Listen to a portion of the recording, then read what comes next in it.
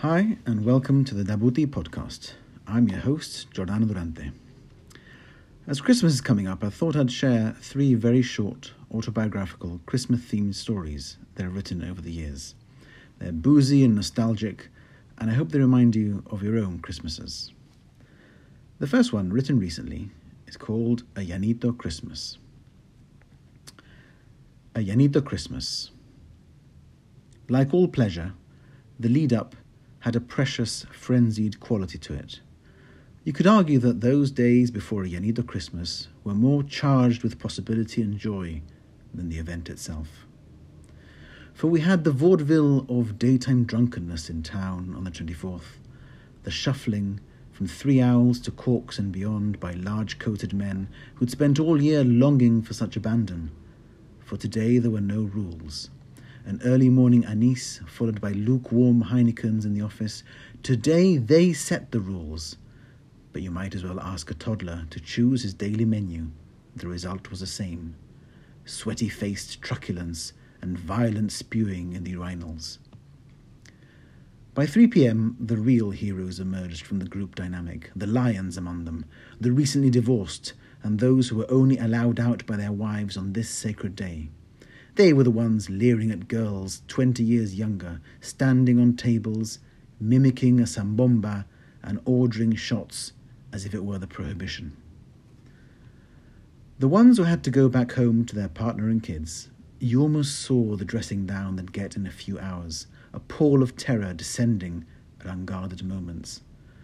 That made it sweeter, for these were minutes stolen from the everyday, from time itself, for turning around in a quixotic gesture to gaze at the office crush contained for them all eternity.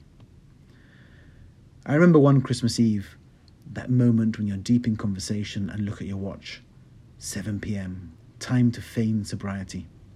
And we returned home to help set out the nibbles and martinis in tiny glasses that had lived a year in the shadows, to greet family members, carrying bags of gifts and complaining about parking. The world we created has been wound up. The old order has returned. Let the gods we summoned bury themselves while we balanced dishes of prawns. The feast was childhood itself. The pea soup, the clove-studded pork joint, the polvorones like sweet sand in our mouths. Utterly ravenous, beyond drunkenness now, a sort of purgatory before a hangover, with only 2 choices: sleep or more debauchery. This choice would be postponed by the nuts, the best dates, un licorcito. My grandfather would mysteriously disappear to the toilet to get changed into a Father Christmas costume, but his hands and blue eyes were still familiar. It took years to put these clues together, and the result wasn't disenchantment. It was awe and candle-lit tenderness that he'd persist in the scam just for us. When younger, we collected the big piles of wrapping paper after the gifts were handed out and played at being bin men, and my cousin would draw his fingers across the taut surface of a balloon.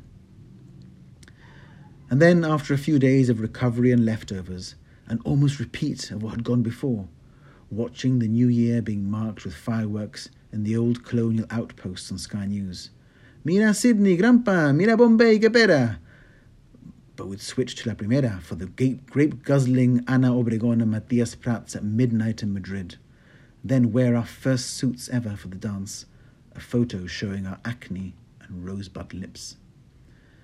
And that night, we'd act in a film to watch later when some things were lost.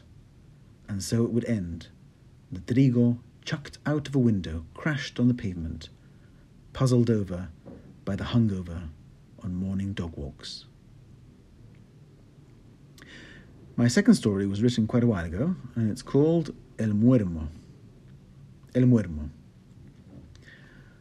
When I was 16 or so, I'd always stayed asleep at my grandmother's flat in Castle Road after a Friday night out.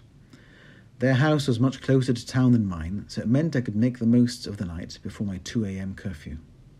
My grandmother would still be awake at the time, watching a dubbed American movie, maybe a high body count action film with Wesley Snipes, wearing her dark gafas pa ver la tele and sipping a cup of tea. I'd lope up El Valali and end up under her sitting room window and call out, "Granny, Granny!" until she came down to unlock the street entrance door. One night before Christmas, I was inevitably head-swimmingly drunk, in that way that we're drunk when young, confident and exuberant in thought and talk. We'd probably shared a bottle of Johnny Walker diluted with Coke and Boulevard, and then gone to the Clipper for a few pints, before ending up in the Mokhtar for a portion of chips with cocktail sauce, which would burn my numb mouth. My grandmother never seemed to notice. "¿Qué, Rey? ¿Está bien? ¿Quiere una tacita de té, un sándwich?" I think I went through the tea and sandwich routine once. Normally it was a few gulps of sweet orange juice, a piss, and then to bed. This one night, although I could usually hold my booze quite well, I'd overdone it. I lay in the small uncomfortable bed in the spare room and started feeling odd. I just couldn't settle. And then the familiar signs announced themselves. A salty taste came into my mouth. My stomach was at sea. Clearly, I had to puke. My grandparents' toilet was outside the flat. You had to open various locks and go up a flight of stairs and remember to take the key. I thought about this plan, all the steps it would involve, about how I would have to maintain the semblance of sobriety and control, and dismissed it. There was only one option which presented itself to me with the curious but undeniable logic of inebriation. I'd just have to puke out of the window. The window overlooked the Prince Edward's Road Castle Road junction, just opposite Carter's convenience store.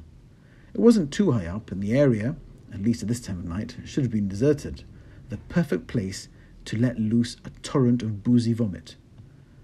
I opened the sliding window and looked down, the liquids inside me already surging up into my mouth, and right there, right where I was about to spew, there was a middle-aged couple talking. So there I was, looking down onto their heads, my mouth full of puke, a toxic mix of whiskey, beer, and barely digested chips, my teeth already aching from the acid, and I start thinking that perhaps I should just let it all go. After all, they won't know exactly which house it came from. Then something shifts in the way they move. They seem to say goodnight. Thank the gods it's not some protracted argument or kissing session, and they part. The woman walks down Prince Edward's, the guy carries up Flat Bastion, and I open my mouth, and yellow bile streams out, filling my nostrils with the rancid stench of the night's antics. I'm sure they must have heard it hit the ground. I clean my mouth with my t-shirt, close the window, and get back into bed and fall asleep in seconds.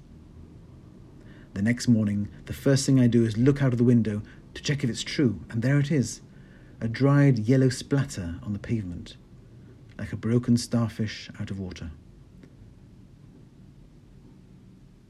And finally, I want to share with you a little memory from when I was 16 or so, called Catalan Bay. Catalan Bay. During those dead days in between Christmas and New Year's Eve, those days when you're off school but free from the polvoron-eating family duties, a friend of mine who lived in Catalan Bay invited me to a dance in the village's social club. I placed dance in inverted commas because there was little formality and less dancing at this event. It was instead a community-sanctioned piss-up in the, to us, exotic location of Catalan Bay village.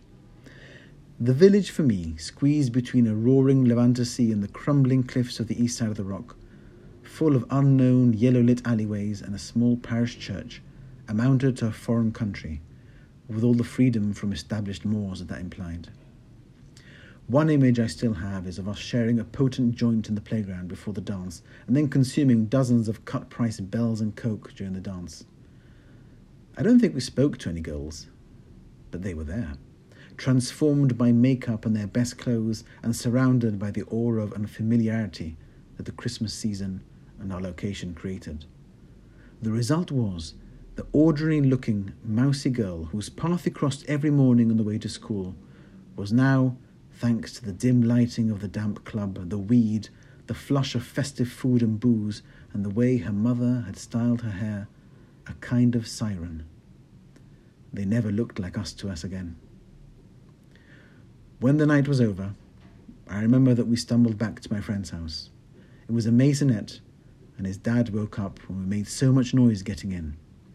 It was around 4 a.m. and my shoelaces must have come undone because, as I followed him up the stairs to the bedroom, his stern father watching us, I tripped over and fell flat on my face. And we both laughed so hard and for so long that my stomach muscles hurt the next day.